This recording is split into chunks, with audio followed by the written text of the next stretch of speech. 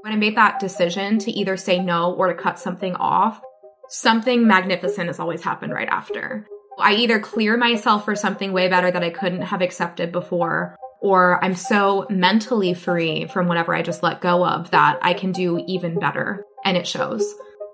In episode 16, web and brand designer Christina Hall of Superlunar Design Co. lends her insight on saying no, trusting your gut, setting boundaries, and how to work with creatives. The Jabberwocky. It's the voice that turns determination to doubt. It creeps in to confuse and convolute, to jumble and judge and dash our deepest desires to dust. Sorry, not today. I'm Eric Quigley, a creative director, brand strategist, father, and type A entrepreneur on a mission to help creatives and business owners make the seemingly impossible possible. Brand therapy, imposter syndrome, corporate metaphysics, mental health, creative rehab, it's all on the table. Together, we're going to slay the Jabberwocky. Your session starts now. Honestly, I feel like this is the Mean Girls in the Cafeteria episode that's about to happen. Like, I really feel like. So we're here with Christina Hall. She is of Superlunar Design Co. And now of recent, at least to me, recent TikTok fame. She blew up like crazy, which she's totally deserving of. But we're going to get into working with clients, boundaries, being the mean girl when you need to. Christina, do you want to go ahead and introduce yourself and we'll get into it? Yeah, so you already did a great job. I'm Christina Hall of Superlunar Design Co. And I help brands and business owners stand out with aligned branding and sales-driven web design. Look at that. I remembered my sales pitch. barely lost it. You know what? I don't even for real though. Honestly, it's in what really draws me, and we're going to get into this, but really even what draws me in, and because I don't want to say bitchy. I just want to say very real, very realistic, very tough love. Direct and straightforward. Yes. So, I think that sales pitch is kind of lowering what your actual experience with Christina would be. But so good. A for effort, and on the A for effort. the deliverables, right? Like what we're doing. Okay. But I do want to know I do want to know how you got into what you're doing. I think that's the one people love stories like that. So how did you get into where you're at right now? I actually started really early, and there's a fun TikTok. I've actually hidden it. I'll probably bring it back. But there's a fun TikTok. I got massive views. I think you've seen it, and I talk about how I tried to hack Neopets as a kid. Yes, that was the one that really blew you up, and it was like, that was like the starting, and so my dad was a software developer and engineer, and so we had like 3 computers in our house because he built them when we were really young. Okay. Yeah, he was super tech nerd, and so I've always been exposed to the computer, technical, etc. And I really got into, obviously, like MySpace age. You were coding your little backgrounds and everything, and that wasn't what sparked my interest, again, because like Neopets was similar, but I was like, why am I like just playing the game like it goes? And there are all these notices in the game about don't give people your passwords. There are phishing scams or, whatever. People can steal your passwords if you click a bad link. And I really was like, oh, people are doing it this way. And like, yes, it's nefarious, but it's just nefarious in the game, not like actually nefarious in the real world, which it is. Which it is. I basically, like, for lack of a better term, I built like a phishing page where people would click a link. It would give them a form. And I was so proud that I told my dad, because he would be proud. I was like, Dad, look what I made. And he was like, take that down right now. Don't. I never like published it, so no one ever got affected. But he was like, I was like, look what I did. I'm going to win this game. And I'm going to make so much, fake Neopets money. I was crazy. And so I've always been into that sort of stuff, though. I've just always tried to figure out how I could make the internet and like coding work. And I've always been very artistic. And so the digital preference and then being artistic just kind of goes hand in hand with graphic design. By the time I went to college, I was in graphic design with a focus in web design. And so I've been on this path, whether I thought I was, pretty much from the jump. Yeah. So yeah, it's great to be like fulfilling that. And I've sort of just always been doing the thing I'm interested in, which is great. Yeah. I mean, I'm almost surprised you didn't become a hacker, but you know, I know. Based on that. No, I think that's such an interesting story. And I don't know. I'm going to guess that your personality kind of already lends itself to this, but your delivery and your just working with clients in general is very strong, which is, I'm the same way. I think actually you might be a little stronger than I am, and I thought it was pretty bad. But no, I love it. I think we need more of it in the design community because we do tend to get just walked all over all the time. Yeah. Oh, yeah. And so I just want to start to get into working with clients, all that good stuff. So I'm going to kick this off good. What are some of your biggest client pet peeves? So I've thought about this, and they're really boring pet peeves, but they're so important. And so I would say the first one is communication. And it's part of why I show up. I'm actually way nicer to my clients than I appear on TikTok. I am too. Yeah. Way more professional, way more nice. So they have to like filter through. They have to be willing to deal with what I appear to be on TikTok to get the nice side of me. So, yeah. I mean, that's, Yeah. Sure. And so communication, not just on like timeliness of communication, but being like upfront. And I can't tell you how many times I've heard of other people saying, you know, I worked with another designer and what they gave me I really didn't like, but I was afraid to tell them. I was afraid to hurt their feelings. And I am like, why would you spend so much money on something and not give your opinion? Yes. And just say like, you know, I guess my business will suffer because I'm not proud of my brand. And we know what like confidence issues that causes when you're not confident in your brand. And so I think they know that they can, I attract people who are either needing my personality or match my personality. And so they know that they can come to me. I'm not going to lie to them. I'm not going to bullshit them. It's like, you have to tell me. And I let them know, I'm like, revisions are factored in. You have to tell me where this is going and how this is working, or else it's not going to work. So that's my biggest thing is people finding out, you know, you won't communicate. They haven't communicated until the project's all done, or not communicating on time. It really is. I mean, and it's a stinger when you get there and you're like, but you didn't, you know, if you were the creative that they didn't communicate with, and you're like, but I was under the assumption we were fine. Yeah. Like and I've had that happen before too. Yeah. And it can be very, I've had a client fire me because of like a similar situation where they're just not telling me. And I'm like, what? I fired a client recently who claimed, we got into a snafu, but she claimed that she was a long-term client. She claimed she had been struggling to work effectively with me for 6 months and never told me. And she said, I was hoping it would even out. And I was like, how? You're a business owner of a pretty large business. And I was like, how have you been operating this way? There's no business owners. Yeah. Yeah. Like, this is a PSA right now. You have got to speak up. Like, you can't just expect something to go away. Exactly. Yeah, you can't. The backbone has to be there. I mean, in anything in business. I don't care what business you're in. If you are running your own business, if you're not a shark and have a backbone about it, like, get out. Exactly. And it's not to say, like, I don't want people to think they have to be like me, where you're just very direct, straightforward, not holding back. But you need a line, like a boundary line that you will uphold.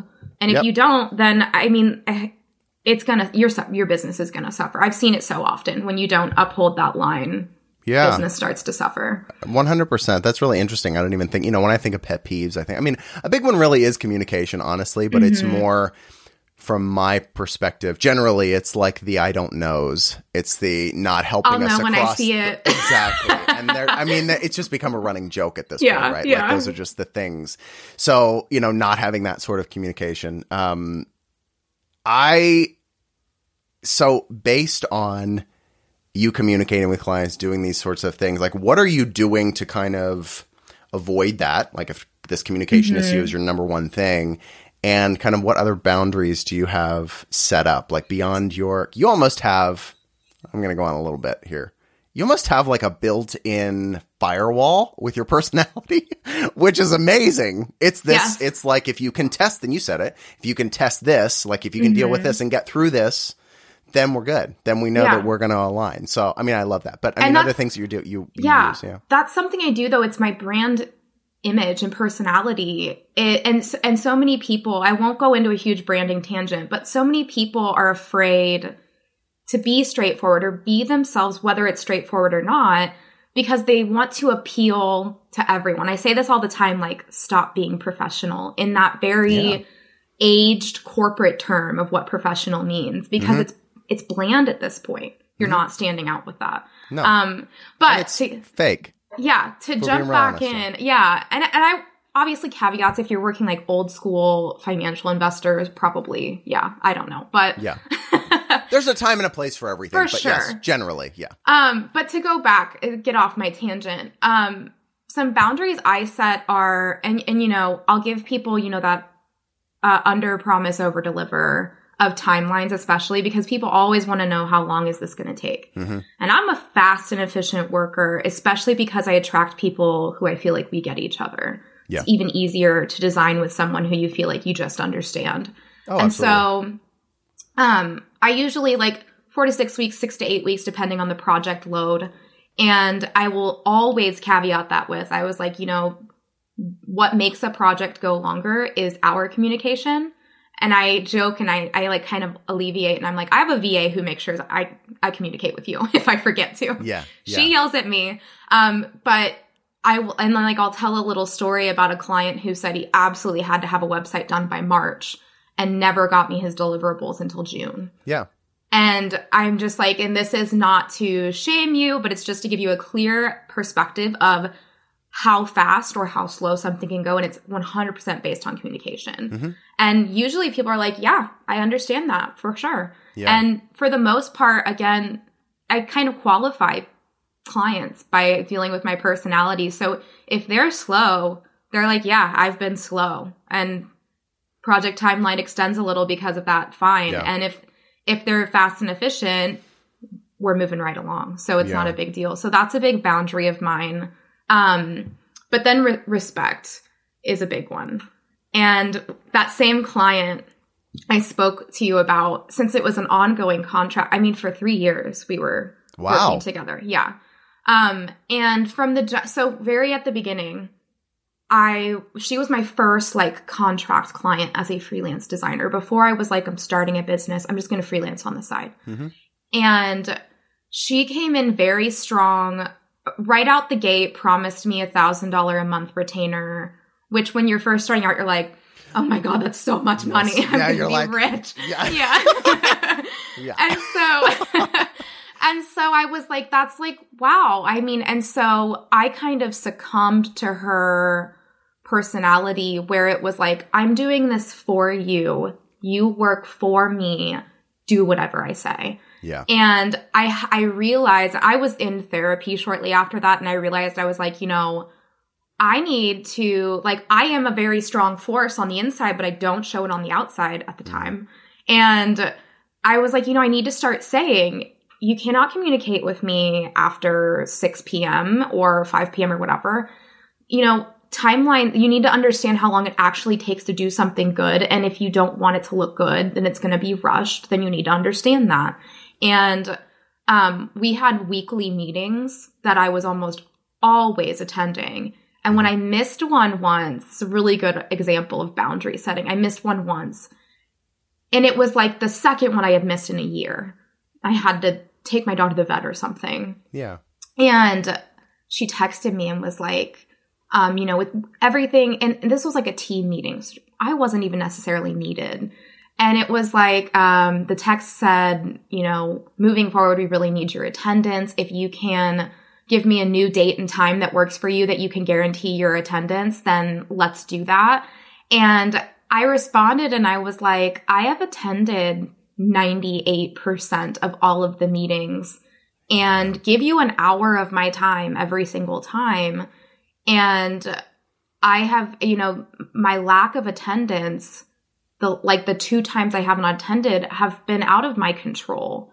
And, this is the best time that works for me. And, I don't think it's fair to say that my attendance, has suffered, because that was implied for 2 misses in like a year. And I said, if we need to reevaluate expectations, because I am a human being and I can't promise my time for an hour every single week for years, then perhaps we need to evaluate expectations and like adjust how we work together. And she backed off really hard off of that. She apologized and was like, but we would go through power struggles often throughout the years where she wanted to be on top. I was like, just whatever. I started getting around $2,500 a month from her. So like during the time where I wasn't really growing my business, that was really good supplemental income. Oh, sure. And I would kind of back off just because I'm like, you know what, do whatever makes her happy. But I won't do that now. Yeah, we get trapped into that. And I think you make a couple of good points when it comes to boundary setting in general. A lot of us, when it comes to retainers, I've been in the same situation where the client will treat you as an employee. And in reality, the relationship is you're a contractor. Yeah. You own your own business. We're a partnership right now. Yeah. Like I'm offering you a service. Yeah. This is the same kind of situation as somebody paving your driveway, right? Like they're not an employee of you now because they paved your driveway. Yeah. So I think we get caught up in a lot of that, and having those boundaries are a huge thing in those situations. So I'm interested to how, because this is going to this kind of leads into the question that I had. So there was a point that you weren't obviously imposing these on clients or sticking up for yourself or whatever. Was that this kind of sticking point for putting those into place in the therapy and things like that? Or did something like major happen that you were like, I have to do this? This client was the catalyst for because I got to a point where I was miserable. And really felt like I had a second job with a horrible boss. And that's not how freelancing for yourself should work. No. And so I was kind of like, I got to a point where I was like, I have to say this and just accept any repercussions that come through. Ended up in my favor, but this last time where I really let her go, I was not willing to negotiate anything. I didn't want to work with her anymore. And that was 36 days ago, and I just got my final invoice from her. Wow. I mean, you're lucky you got the final invoice. I know. Well, I threatened collections. Okay. So. Just put that in there. And I got it the day after I sent that email. So it works. It works. Good for you. I mean, it just... I hate that that's what happens, because we are, as creatives, we are put in this position where we're less than. We're the people that are just kind of the help in, the creative industries. Yeah. So I'm interested to know if you could go back and, start off at your $1,000 a month, which I would have been insanely proud of too. I would be like, oh my God. What were the, kind of number one things that you would start out with, even really specifics? Because I think when it comes down to boundaries, you've kind of encapsulated it very succinctly, where it does all come down to respect, right? It does all come down to like time and what I'm delivering and all of those things, and I'm another human. Yeah. But specifically, like if you were to point things out for people, like what would be the number one things that like tactically you would say, okay, I have to have this from a client for me not to want to rip my hair out? A really good contract. A really, really good contract. And I know how, even now, I'm like, ugh, do I really need a lawyer to look at this? Like, we have ChatGPT, we have examples online, but really, really good contract, because I think I bought one that was a graphic designer, freelancer contract and this was in 2019. Yeah. And it had a work for hire clause, which absolutely screwed me. Yeah. Because she requested every source file I had worked on for the last 3 years. Oh my God. And I had to deliver. Yeah. Yeah. And so that was just a nightmare. So I now have a clause that does not include source files unless I agree or they pay extra in certain instances. And so it's really just because I think most business owners or most freelancers, even when they start out, you're not going to have those boundaries. It's almost like a trick of the trade that you learn over time, because you are in that space. I try not to forget that space where you will do anything just to get experience. You will do anything just to get $16 an hour or something. And you just really want to be making the money, especially when most people aren't starting freelancing because they have a comfortable income.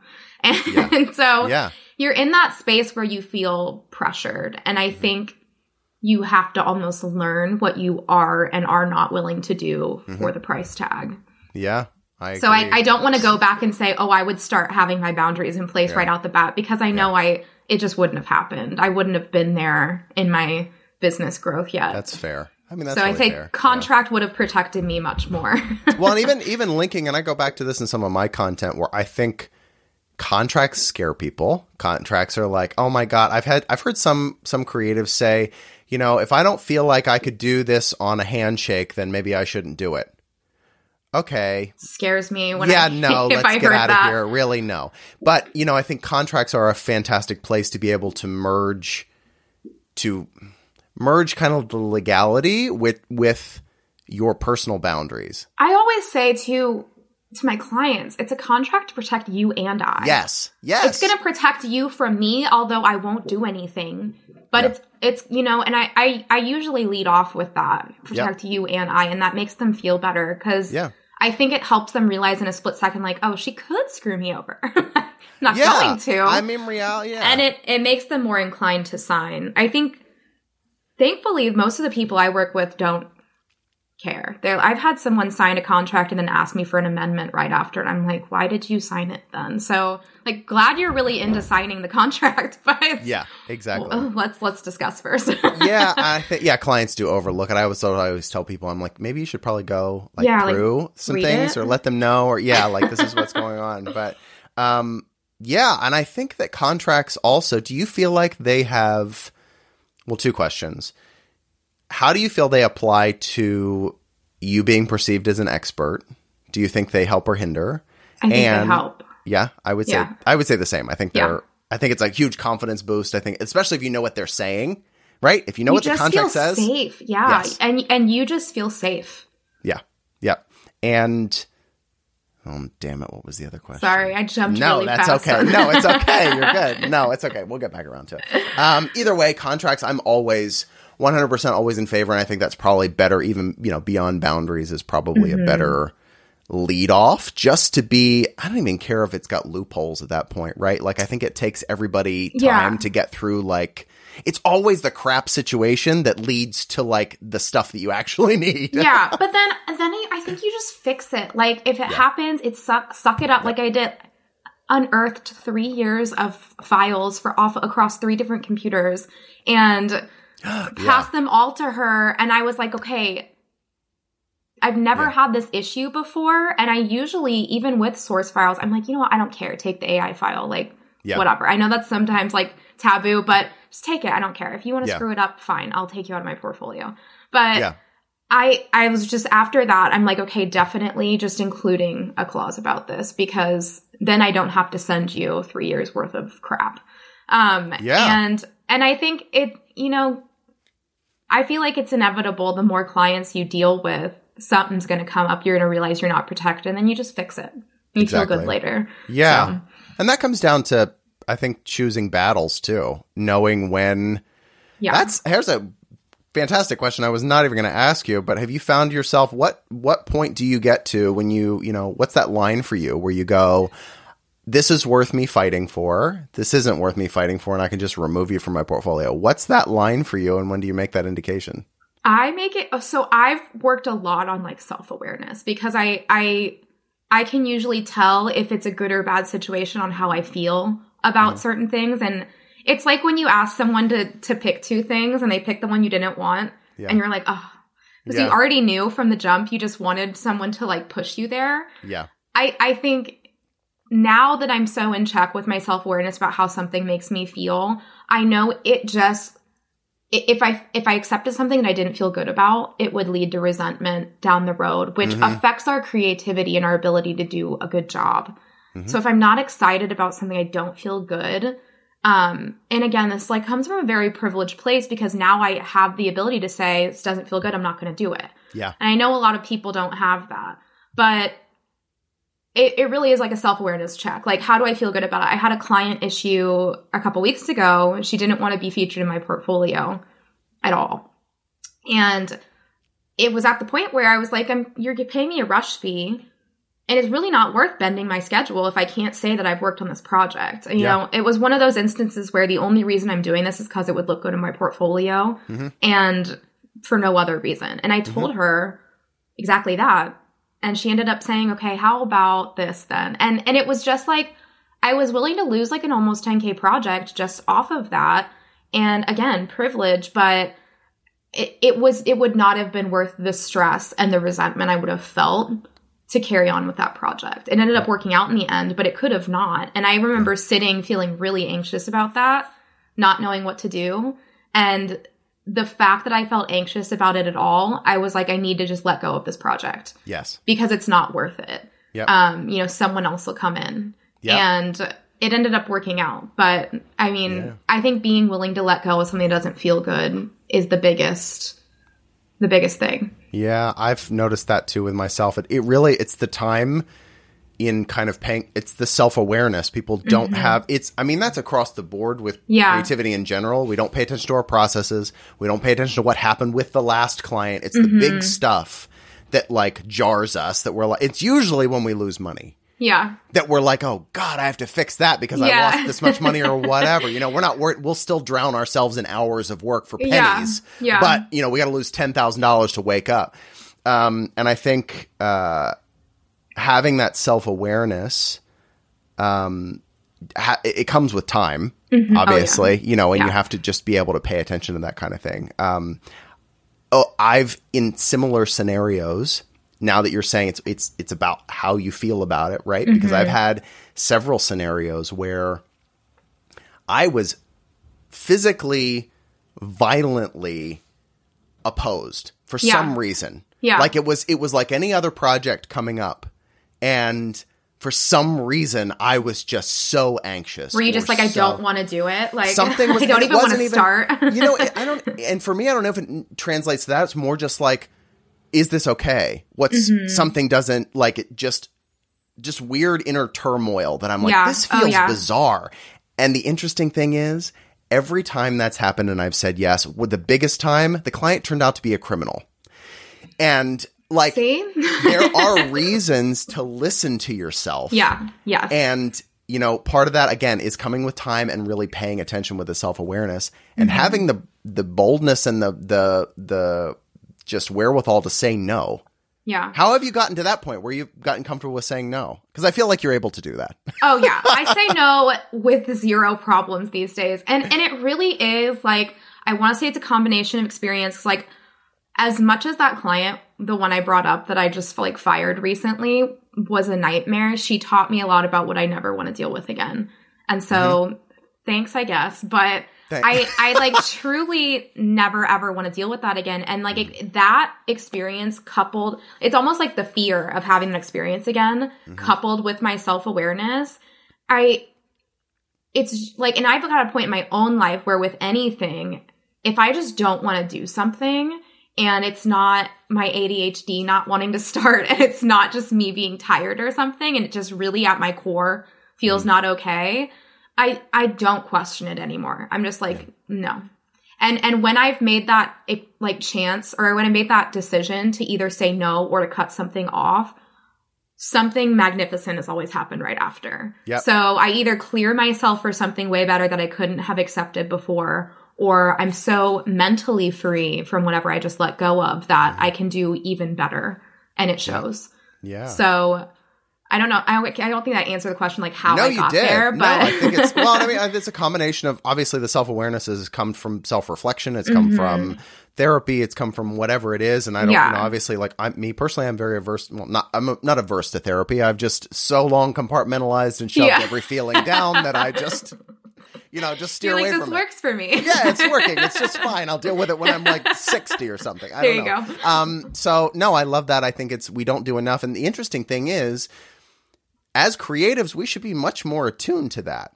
Because we already should. It's such an emotional and almost physiological experience. And I will even say yesterday I wanted to get stuff done to send out today because it's September 1. So project dates are starting for September.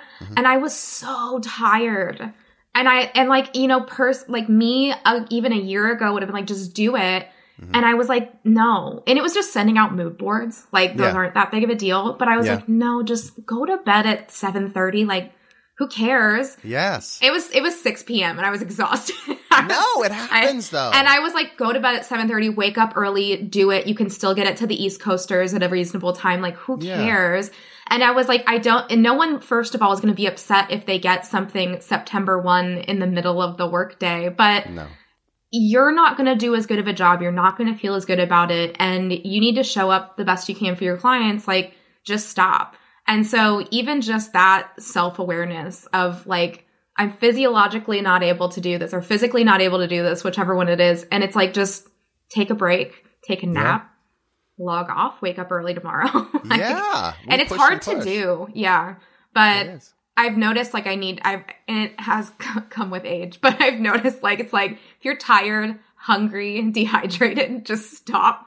Go take care of yourself. Which is hard to do. The basic things to keep your body running, it is. I'm that girl where it's my boyfriend is did you drink water today? And I'm I had coffee. Yeah. You're I don't feel good. Did you eat or drink water? Well, no.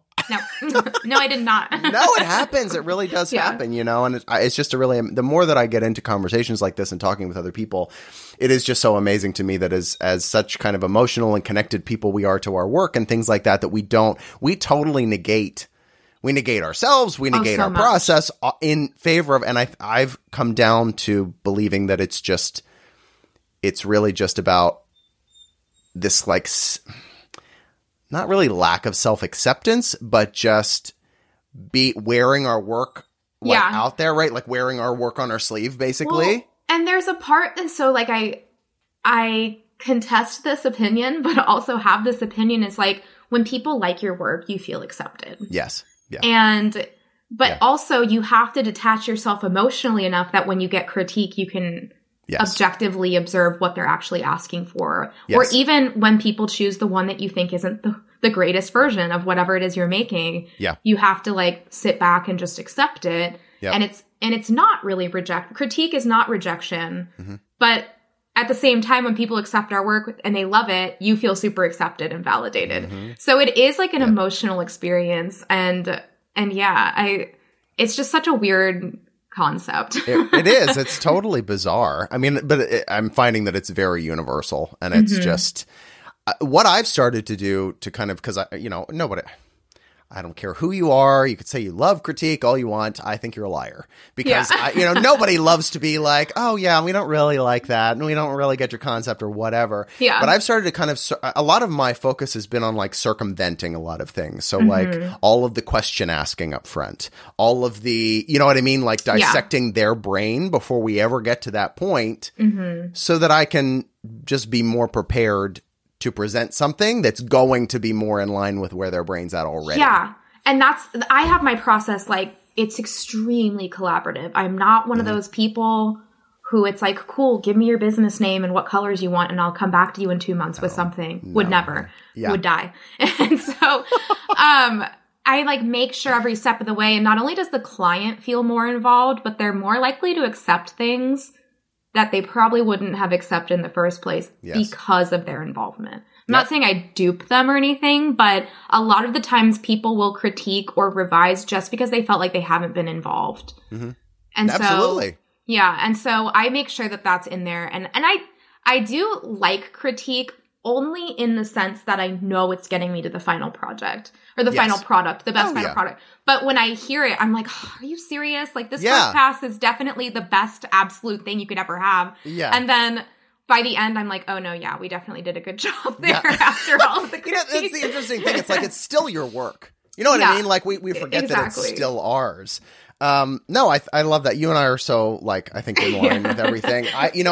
I also, with the beginning of my projects, and I told mentee the other day this, I was like, because I give a creative brief. I think everybody asks for, brand intensive or whatever they're doing just to get where the client's at. But I always preface it by saying, this is for me to know where your brain's at. I'm not going to guarantee you're right. Yeah.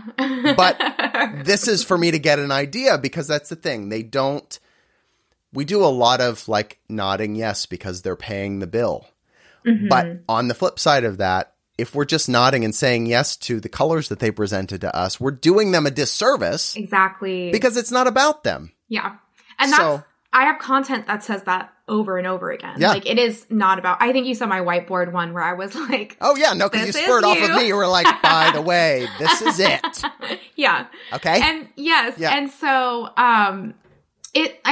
especially people typically, I think the way it works, especially if you get a lead off TikTok, see a video that intrigues them, and then they binge like 15 videos. Oh, yeah. And then they reach out to you. Yep. And so typically they've caught one of the times I've said, it's not all about you. Yeah. It's about your customer or your target audience or whatever. And so I've qualified again. That's like what all my content is it's qualifying people. Yeah. And they usually come to me and they'll try to hurry up and get that line in before I tell them, like, I know it's not all about me. And I'm like, good. Yes, we've brainwashed you. Yes. Exactly. And I'm like, good, because like, I'm like, I'll check that off my list of things to tell you, and I joke about it. But it's great because it's, again, just people who are aligned. Anyone who thinks it is all about them is never going to reach out to me. Which is good. Yeah, it's great. Don't come work for me. Exactly. Yeah, and you have to be comfortable with that. That's a big thing for me, is just getting really comfortable in yourself of being like, you know what? I don't need to work with everybody, and not everybody needs to work with me. There are 8 billion people on the earth. Yes, that's what I try to say. I'm like, don't worry about it. Yeah. And I think we have that constant fear. That's the constant fear. And I think I don't know how much you were into, anything metaphysical or any sort of, you're super lunar. So you know what? You're super lunar. So, but just that lack mindset of being in that like fear-based kind of thing, I think does a lot. It's all about the energy you're putting out. So getting comfy with that is a huge thing. 100%. So I want to touch on just back to your persona, because I think this is a big thing that attracted me to you as just a fellow creative, and being like, hey, we're like cut from the same cloth here. Yeah. But having such a strong personality, how are you dealing with, how do you deal with kind of the naysayers? How do you deal with the people that are like, oh, she's just an angry woman? Like, like what are those, like, I'm sure you get a lot of it. I've seen you do some content on it. How do you deal with that personally? How do you deal with it professionally? So I get a lot of hate on TikTok. So here's the thing. For every 10 hate comments, I get 50 follows and like 10 inquiries. So when you see that, you're kind of like, I don't care. I was also a middle child of 5, so I was built like this. I was made fun of at every turn growing up. So you kind of had to, it's fine. But you kind of have to have a thick skin and realize it's not about you at all.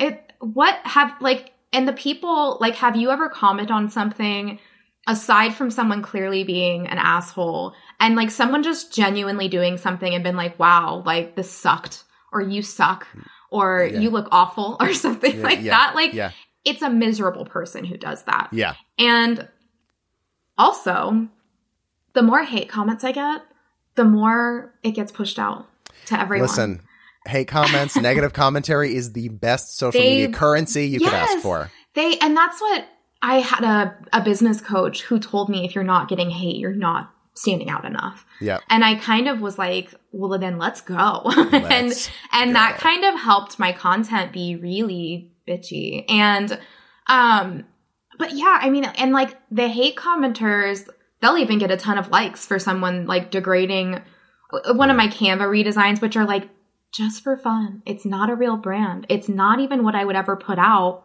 Yeah. Me designing for 2 hours chill. It's demonstrating ability.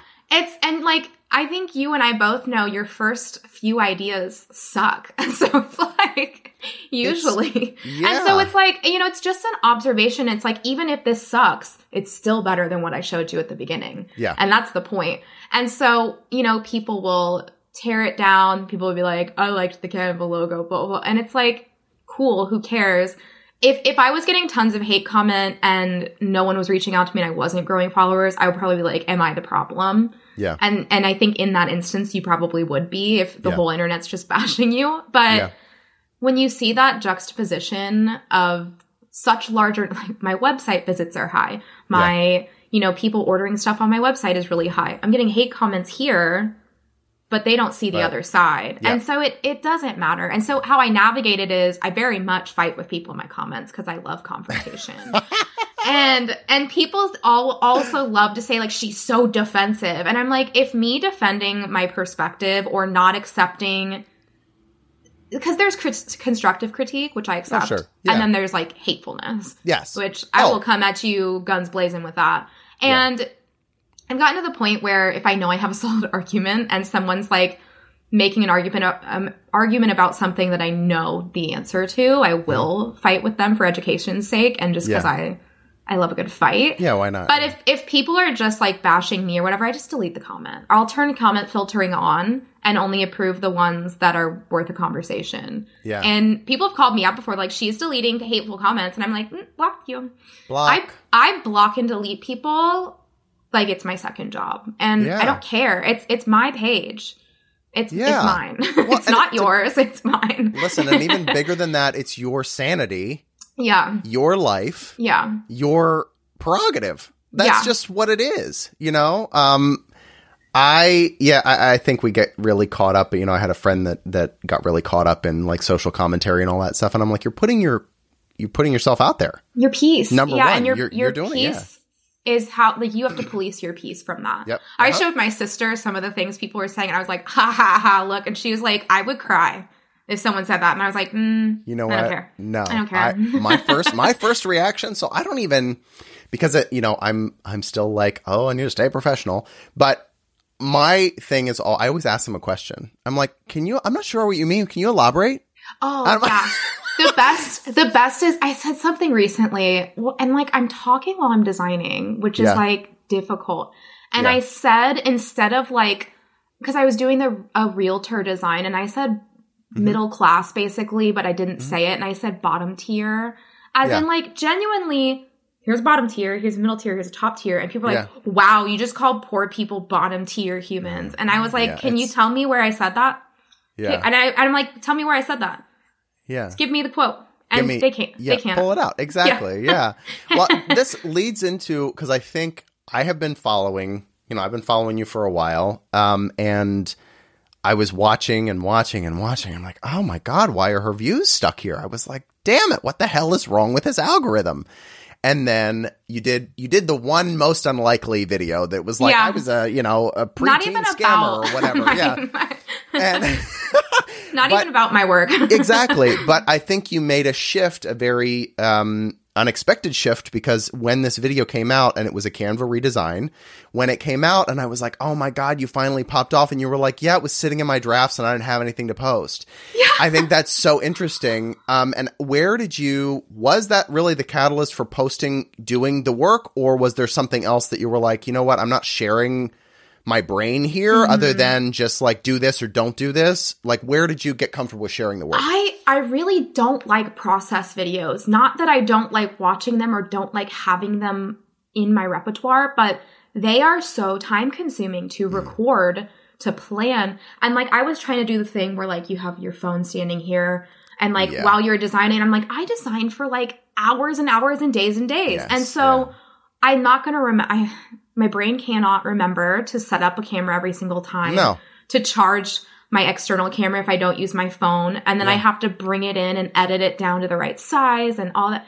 Edit hours of footage. And I'm like, this is too much. I don't know how people do this. Yeah. And I did the Canva redesign because I was like, I'm constantly telling people that Canva is repurposed work. And there's thousands of people using the same thing. Yep. So let me just show them, even if just for a couple hours, I like capped, I'm like, you're designing for 2 hours, no longer. Whatever comes out of it, comes out of it. Yep.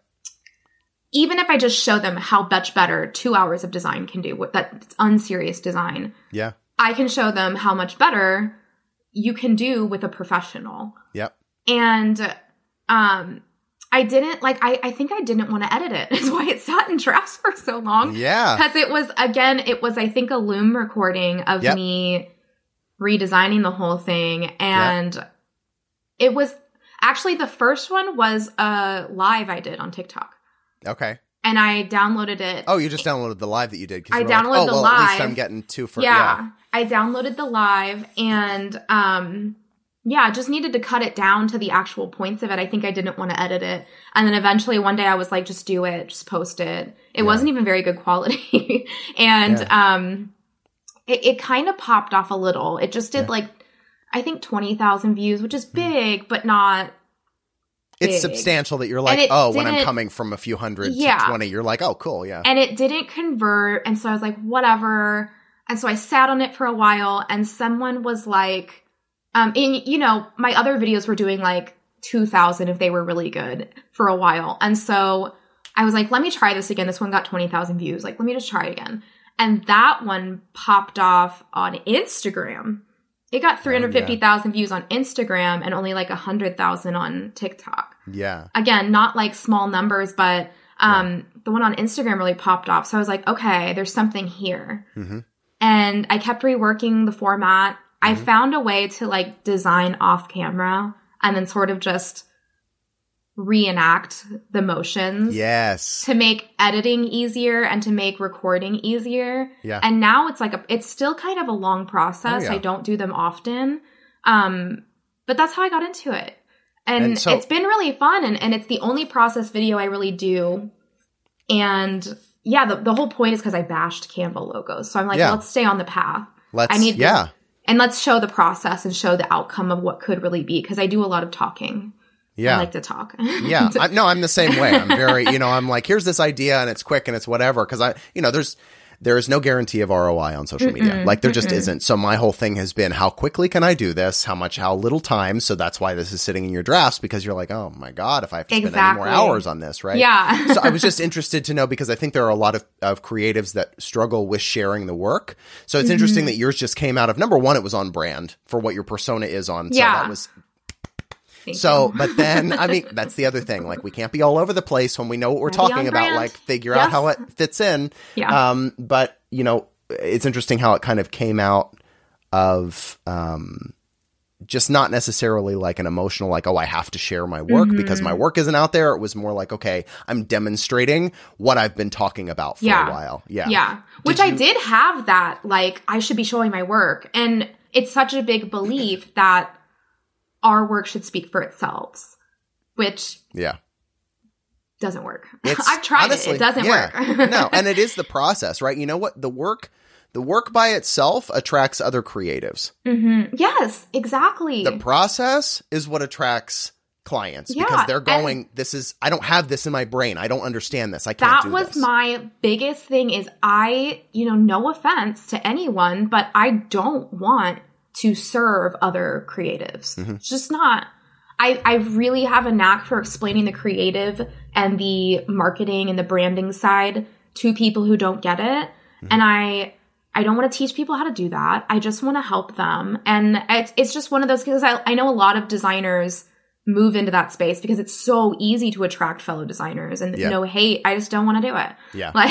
Yeah. So that was my biggest thing, is like, I don't want to create, here's how you do this in Adobe. Here's how you, start a discovery call with a client. I just didn't want to. And so it really had to be, that's why when I'm talking to a business owner while I'm talking through them, which I did very purposefully, to speak to the problem and the solution. Yeah. Which I think says a lot for strategy and again, we forget about ourselves. If you're online and doing social as a creative, you're trying to get clients from this. Yeah. Speak to the damn client. Yeah. Like, it's like you have to. Your client doesn't want to know how to do a trick in Adobe Illustrator. Yeah. They don't care. They don't want to know, 7 color schemes for a trendy brand. Exactly. They really don't, And I think, so this segues into something else. Again, you're setting these up so nicely for me. I do it again.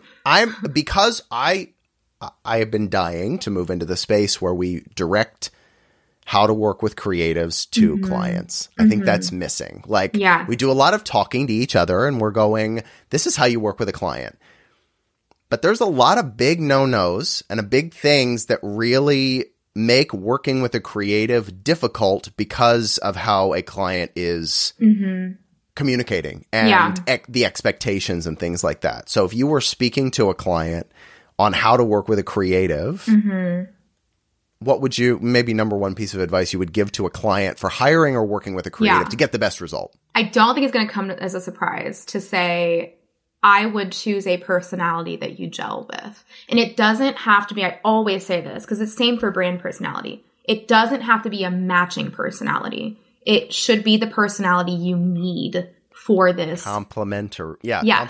Because there are people, again, who I work with who have same personality as me. And we're like, we get this. We got it. We're rolling. It's fine. Yeah. And then there are people who are a little more timid. This is like by typical people, a little more timid or just a little more confused. And they know I'm not going to treat them differently because I noticed that. I'm not going to be like, okay, so I know you're looking for this, but maybe let's try this. I'm like, no. So like, if you want this, your customer wants this is what we need to do. Yeah. And I break it down very systematically and just very direct. Like, you don't need to rehash what I said to figure out what I really said. I'm going to really say it. Yeah. And so I think personality, I hate to say, like, go on TikTok and watch them because I know not a lot of creatives are comfortable doing that, but it's kind of the rat race these days. You got to show who you are. And I'm not saying by any means it's the only way, but I've noticed it being the most effective way in the last 5 years. It's to show yourself and who you are. And as a client, picking the people who you are like, based on what I see here, I would love to work with them. Yeah. And it makes everything easier because you probably have similar communication styles or they'll probably force you to have the right communication style if you're looking for a stronger presence. Yes. And that's really what I would say. Make sure it's a personality fit. I love that. I would never have expected, honestly. I'm so tactical. I'm such I don't have like a tip and trick. I really think, and I've noticed it because I'm basically doing personality marketing for the most part. Yeah. I get so many different business. I've not had a repeat business niche from my clients yet. But the personalities are all one or the other. Exactly. And I love it. And we've worked together so well because we both feel comfortable with each other. It is the relationship. Being comfortable by having that personality fit makes everything so much easier so that even when you disagree, you're okay coming forward with that and expressing it. Yeah. 100%. Oh my God. Love that. Dropping bombs. No, I think that's awesome. Well, thank you so much. This has been very enlightening. Actually, I'm so not pleasantly surprised because I love the bitterness that we have. But at the same time, like there are always multiple facets to every person. And there's a layer. You are totally lovely and gorgeous. And thank you for doing this. Yes. I have had so much fun. If you ever want me to come back, I am totally down. Oh my God, yes. And I need to know, so now that you are pushing 60,000 followers on TikTok, and I have to say it again because I'm absolutely thrilled for you. Thank you. Where can people follow you? What's your website? All that good stuff. So definitely follow on TikTok and Instagram. That's where you'll see the most of me. And those are both at Superlunar Design. Superlunar with an AR, so everyone knows. And then my website is superlunardesign.com. Perfect. Well, everyone, thank you so much. This has been Christina Hall. And we'll catch you again. Thank you so much. Thank you. The Jabberwocky Sessions is a podcast written and produced by Uncommon Crowd.